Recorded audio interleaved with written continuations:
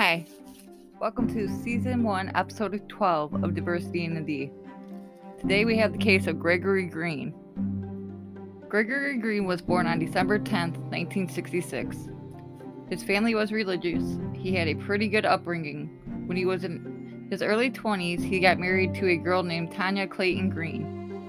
She had two children from her previous relationships, and in 1991, Tanya found out she was pregnant. But within 6 months, Greg's demeanor started to change. He was becoming very jealous, controlling, and very violent.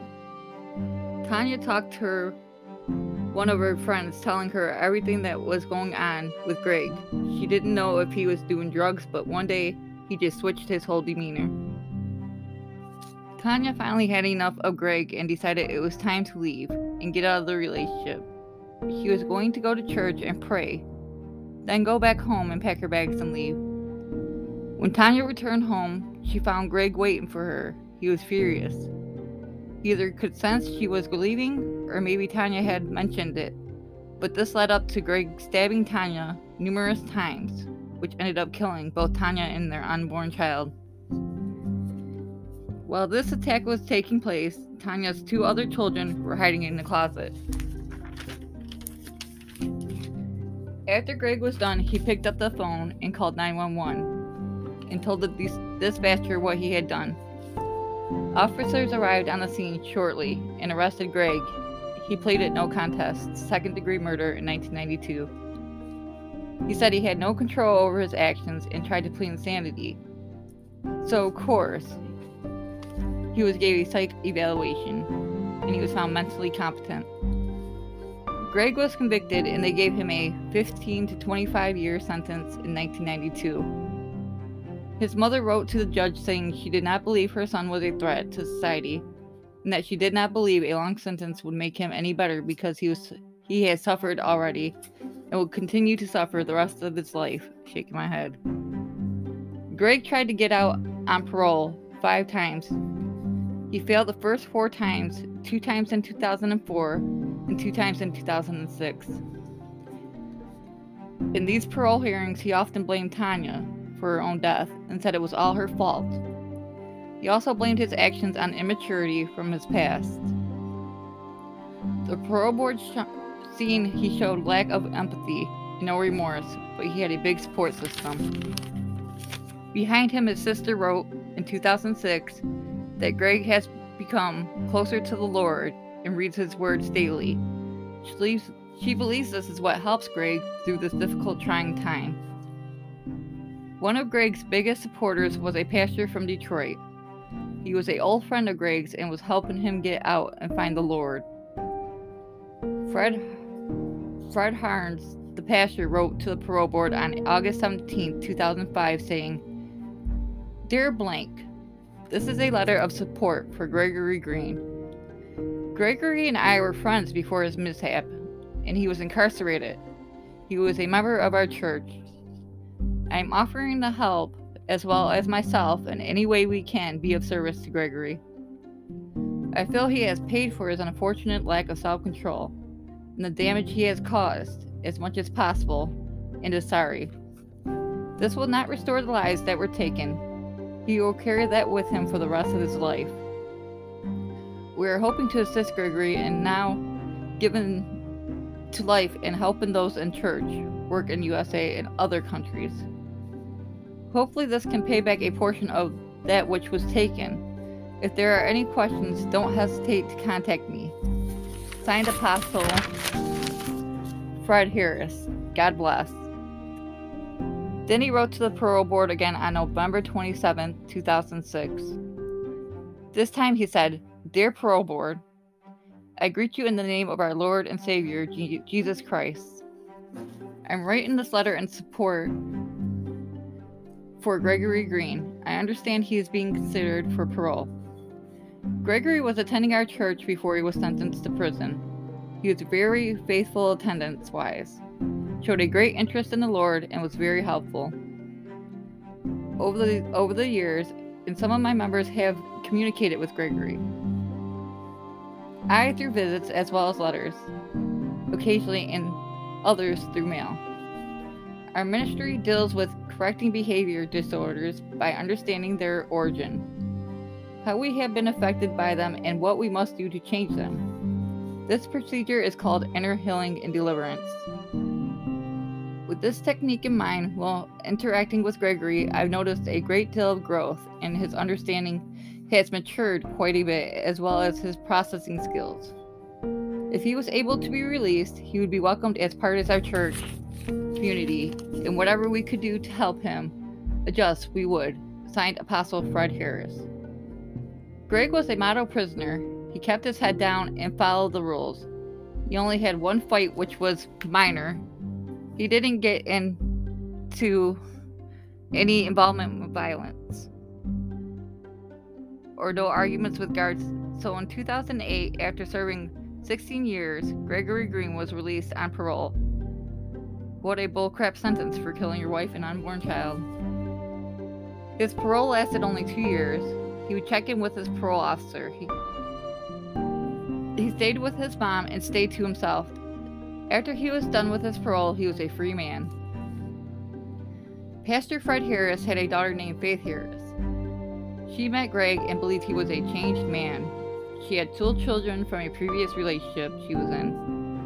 She had a little boy named Channy Allen Jr. and a girl named Kiara Allen. Her and Greg got together after he was off of parole and immediately got married in December of 2010. In a 2-year span, they would have 2 kids, a girl named Coy and a girl named Kaylee. Everything was going great. 3 years into the marriage, Greg started with his controlling, violent, jealous ways again, just out of the blue. Faith had enough of his ways and went and filed for a restraining order. And when filling out the application, she put, "We are filing for a divorce." He's being belligerent, kicking things. He kicked the couch while the baby was sleeping on it, just kicking things, threatening me, saying if I don't leave, things are going to get ugly. He jumped at me like he was going to attack. This went on for hours, but unfortunately her restraining order was denied for insufficient evidence. So really, what the fuck? They needed evidence when he was locked up for the murder of his first wife? I bet the pastor was speaking so highly about Greg now. In 2013, Faith filed for a divorce, but the paperwork never went through for the divorce. Greg probably made a bunch of promises that he's going to change and do better. He probably did for a little while. But in August 2016, Faith filed for a divorce once again. Then on September 21st, things really got crazy in their marriage. Greg lost it. In the middle of the night, he taped a plastic pipe to his exhaust of his vehicle and poisoned their 2 youngest children. Coy was 5 years old and Kaylee was 4. He ran the pipe from his vehicle into the little girl's bedroom. After he was done doing this, he woke Faith up and took her to the basement, where he tied her to the chair, bound her mouth with duct tape, and zip-tied her to the chair. He slashed her face with a box cutter and shot her in the foot. Faith was still alive. He then went and got Faith's children from her previous marriage, 19-year-old Channy and 17-year-old Kiara, into the basement, where he shot both of them execution style. Since Faith was restrained to the chair, she had to watch as her kids died before her eyes. Around 1:15 in the morning on September 22nd, Greg called 911. Sound familiar? He waited for police to arrive while he was in his driveway. They immediately took Faith to a hospital after having to witness the horrific scene at the house. Faith eventually recovered from her injuries. In 2017, Greg went to court and was sentenced to 45 to 100 years in prison by Judge Hathaway. He will also spend another 2 years for a weapons charge. He will be eligible for parole when he's 97 years old. It's a shame that he had the chance to take so many lives. In 1991, his sentence was only 15 years. And with the support of the pastor, who was writing all the letters to the parole board, that has now lost all of his grandchildren because of the demon, he had a chance to kill again. Before he was sentenced, Faith got to speak. She said, I'm not happy.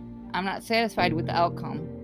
There's no punishment that meets the crime, and even torture or death would be justice. Your justice will come when you burn in hell for all eternity for murdering 4 innocent children, all because you're insecure as a man. Plus the other 2 lives you took. You are a con artist, you are a monster, you are the devil in disguise. You are now forever exposed.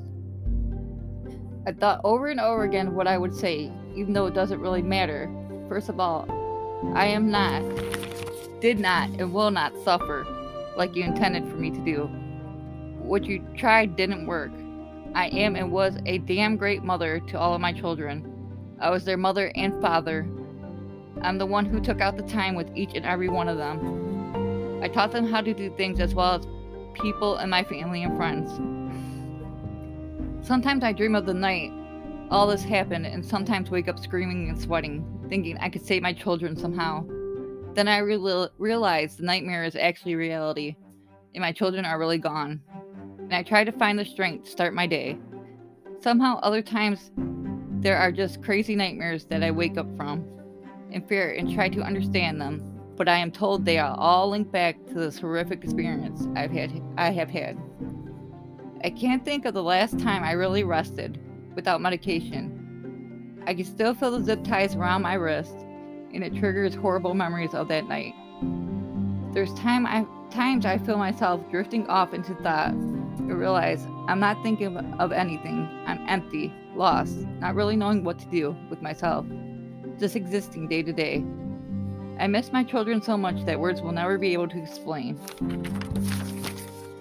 All I ever wanted to be is a mother, a wife, having a happy family, raise my children to be a reproductive member of society and be happy. The reality I face now is this will never happen for me. Time will never heal this wound. I will always be empty. A part of me will always be missing. If the day ever comes when I do wake up, and it's not the first thing I think about, when I look in the mirror, I will always be reminded by the scars he put on my face. Cut me from my ears to my chin with a razor blade. Box cutter. The pain on the left side of my face never goes away. He cut me so deep that it severed multiple nerves that may never heal correctly. I lost so much blood I was in critical condition for days. I should have died. Some days I wish I would have. He has scarred me for my life. My whole family is devastated emotionally by what has happened. But it has extremely been hard on my parents. They love their grandchildren with all their hearts. Most days my mother has a hard time getting out of bed and has been in the hospital a few times. But my father is taking it the hardest. He is not the same person he once was. The stress has taken a toll on his health. I honestly don't know where to go from here. I'm numb. There's a hole in my heart and soul that can never be repaired. The loss to me is so big that I will never truly recover for the rest of my life. I will forever be in pain and heartbreak. This wound will never heal. Rest in peace to all the victims of this monster. I hope he rots in jail for the rest of his life. And then they put him underneath the jail after his death. Thanks so much for listening to this episode.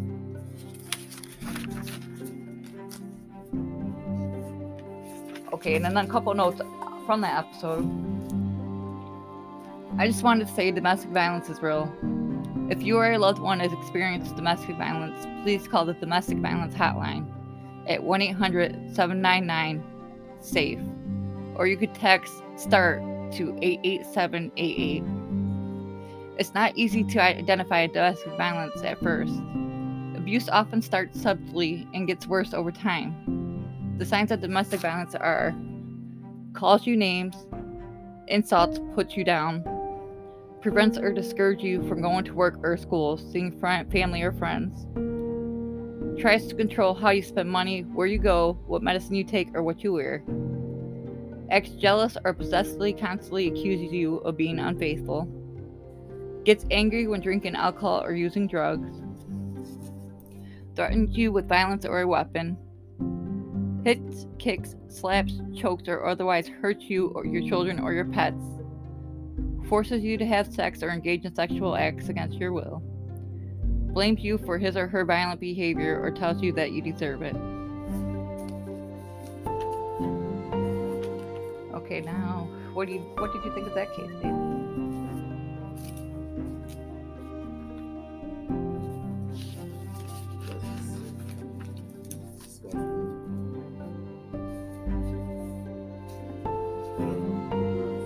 Everybody want to believe in.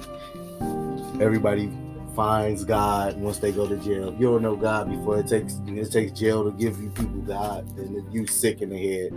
First and foremost, anybody that needs to find God in jail, prison, whatever the case is, if you already don't have God, then you're a disturbing person. Some people just don't understand the logic of life. Like I don't understand life. Or that pastor, he should feel some type of way. Like he's speaking about a person. The man should never been let go when he did shit the first time. But I mean, justice system, you gotta do better. Yeah, it's just a shame all them babies had to lose their lives, and his unborn child and his first wife, too. Okay, my next case is about David Carter Sr. On September 28, 2018, David Carter Sr. and his girlfriend Tammy Williams went to a football game. David Carter was supposed to get his son DJ, who was supposed to stay with his father on Sunday. But on September 30th, that Sunday, both DJ and his mother, Sonia Connor, received a text message that was sent from David Carter's phone that he was really sick and was not able to spend time with DJ. Later on that Sunday, DJ went to his dad's house. He wanted to pick up some of his belongings when he saw his dad's girlfriend Tammy taking out the trash. DJ said Tammy was acting really strange that day when she had seen him. She ran to the apartment door, like ran. When I got to my dad's house, the door was locked. You'd have thought since she saw me, she'd had left it unlocked, but I had a key. The Carter family received a call on October 2nd, 2018 from David's friend and co-worker, Roger Davis. He had told them that David had not been to work for 3 days, which was not usual for David. After hearing this, David's family rushed to his apartment in Melvindale, Michigan. When they went into his apartment and began looking around, they went to his bedroom. That's when they saw a blood-stained mattress and what seemed to be bullet holes on the door to the closet. On October 2nd, 2018, he was declared a missing person. Less than a day after they discovered all of this in his apartment, David's disappearance became a homicide investigation after his lifeless body was discovered by Ohio Department of Transportation. They discovered the lower torso of an adult man and identified it as David Carter Sr. Over a 16-day span, David's body parts would be found on I-75 highway in Ohio in multiple locations. On Friday, October 5th, Tammy Williams was arrested as a prime suspect in David's death. But 3 days later, they had to release her because of lack of evidence, so they could not charge her. Williams is now wanted by the U.S. Marshals for mutilation, dismemberment of a dead body, tampering with evidence, and felony firearm. A reward for $10,000 is available for any information leading to her arrest. She may have altered her appearance and may be going under an alias. She is 5 feet 5 inches and weighs around 190 pounds. She also has several notable tattoos. After David's death, there were several string of sightings of Williams in the weeks after. Tammy has been spotted in Ann Arbor, Michigan on October 16, 2018. She was withdrawing cash from an ATM and had dinner at a restaurant. She is believed to have taken a train to Chicago, then another to Penn Station, New York City. There is evidence that she checked into the Neptune Hotel using her own name, only staying one night. She was seen leaving this hotel on October 18 and has not been seen since. If you have any information on David Carter Sr.'s death or Tammy Williams' whereabouts, you can send a tip to unsolved.com/tips. If you would like more information on this case, it was aired on episode 3 of Netflix Unsolved Murders. And that is the case of David Carter Sr. What do you think about that one, babe? This is wild. I'm still forgot the first one. Well, now I got something lighten it all up. This I'm going to tell you about some very stupid bank robbers. A man who targeted 4 banks, one in East Point, Grosse Pointe Woods, Harper Woods, and Redford, was identified because he wrote a demand note on his own paycheck stub and left it with a teller after the robbery. A criminal complaint was unsealed on Friday, March 24th, and accuses Colin Carl Love Jr., 23, and Laurent Hill, 21, of being involved in 3 bank robbers in an attempted bank robbery in Metro Detroit. On February 4th, the Community Choice Credit Union at 25447 5 Mile Road in Redford was robbed at 12:27 p.m. Love walked in the bank, handed the teller a note that said, "I want $20,000, all $100 bills, no die packs, no tracking devices, or funny business. I have a gun and I will shoot somebody. PSA, give me this check back when done." He was wearing a yellow construction vest, a face covering, blue pants, and tan boots without laces. The teller walked into the back to get the money, told the manager about the robbery. The manager called the police while the teller returned to give $4,000 to Love. Love fled on foot. Redford Police Department interviewed the teller and manager and learned Love left a demand note. The note was written on a paycheck stub that tracked back to a temp agency in Troy. The agency told office officials that Love was the owner of the account to which the check belonged to. Love matched the physical description of the bank robber. The temp agency also provided Love's cell phone number, which authorities traced to Cash App accounts.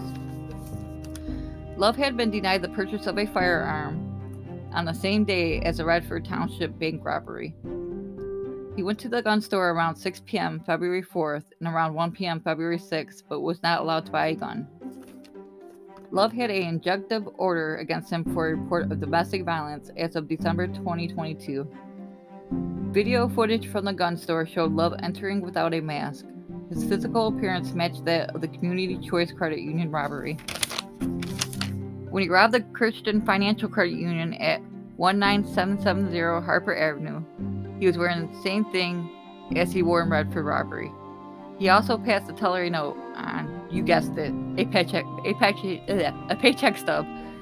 This was from a temp agency that was no longer in business, and some information on it was masked out. The FBI submitted the check to Michigan State Police Lab. Love's index finger was found on it. Love tried to rob the East Point same way, but he handed the teller a receipt this time. The teller told Love that they were going to get the money, but did never return. Love left the bank on foot. On March 3rd, the FBI were tracking Love's cell phone when they noticed a break from its normal pattern. Love was traveling to St. Clair Shores. Grosse Pointe Woods issued a bank robbery alert for Fifth Third Bank on Mack Avenue. The bank robber had gotten into an older Monte Carlo and left the area. They chased the car but called off the chase due to speed. Officer went to Love's home on Rosemary Street in Detroit to see if the Monte Carlo would return to this address. A few moments later, a call from an off-duty police officer who had seen 2 men laughing and talking loudly about getting away from authorities. He also seen one man put a license plate down his pants while walking down the street. When police showed up, both men ran away, but officers caught up to them and placed them under investigative detention. The first man was identified as Hill, and the second was Love. Hill had a gun, cash, and a bank hand from Fifth Third Bank. They found the license plate down his pants. Love had a gun, $9,000 in cash, and a cell phone authorities were tracking. Both men were arrested. Both men are being charged with bank robbery and conspiracy to commit bank robbery. So what do you think of that one? That ain't the stupidest shit I ever heard in my life. I told you that one was like that. Some stupid stuff in my life, but Jesus Christ, really? Really, you're gonna go rob it? I don't care what it is. Where you gonna rob? So you're gonna give them your actual pay stub? You're gonna come on, like really? Like of all things you could have did. I mean, you might as well just wrote it on your ID or your social security card. Like here you go, birth certificate. Wow. And then at the end, both of them are walking past a police officer in a car, laughing about it. And you're gonna put a license plate down your pants. Come on now, they're gonna see that a license plate. Come on now. Jesus Christ. Okay, now. Whatever. Now I'm going to turn it over to you on a couple of rap cases. Because we do all at once like that. Okay.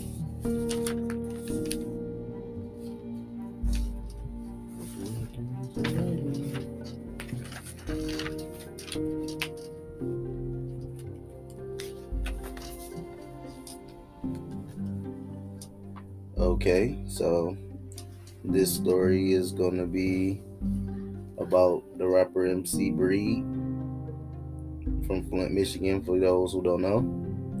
MC Breed was an American rapper born as Eric Tyrone Breed. Was born on June 12, 1971 in Flint, Michigan. He's best known for his single Ain't No Future on Your Frontin', which peaked at number 66 on the Billboard's Hot 100, and Gotta Get Mine featuring Tupac that made it into a number 6 on the Hot Rap Singles. Breed launched his career in Detroit hip-hop scene and was one of the first nationally successful rappers to come out of this scene. Breed had his legal issues on May 11, 2006. Breed was sentenced to 1 year in prison for violation of probation for failure to pay $200,000 in child support. Then on April 3rd, 2008, he was arrested in Flint, Michigan following a store autograph signing session on warrants about another $220,000 in unpaid child support. Wow. Breed was preparing to release a DVD documentary about his life titled Where's MC Breed? He was also working on a new album titled The Original Breed. But on September 5th, 2008, Breed was hospitalized and placed on life support as he collapsed due to kidney failure. During a game of pickup basketball, Breed stated that the new album he was working on was half finished. On September 2008, when he was released from the hospital after being on life support for 2 days, on November 22nd, 2008, he died in his sleep while at a friend's home in Ypsilanti, Michigan. Breed had recorded his last song 2 days before his death, called Every Day I Want It, featuring Outlaws. Rest in peace, MC Breed. Now he was the one that sang Oochie Coochie La La La, or is that someone else? That's somebody else. MC Breed was one of the people that was a part and affiliated with the Dayton family. Oh, okay. Okay, so here's a story about another Detroit rapper that a lot of people is unfamiliar with, or basically everybody. It's Bugs of D12. We talk about the murder of Proof, leader of the group D12. So I felt that I need to do a case on Bugs of D12, who was also murdered. Bugs, aka Carnell Paul Pitts, was born on January 5th, 1977 in Detroit. He grew up without his father, who left him and the rest of his family at an early age. Bugs became a member of D12 in 1996 and introduced his friend Swift, who at the time was a member of the group The Rebels. On May 21st, 1999, Bugs went to a picnic before a show in Detroit. At the picnic, an altercation would occur when a man would spray Bugs' friend's cousin with a water gun, and she took offense. The argument turned into a fist fight where Bugs intervened in his friend on his behalf. A friend of the man that was going through the altercation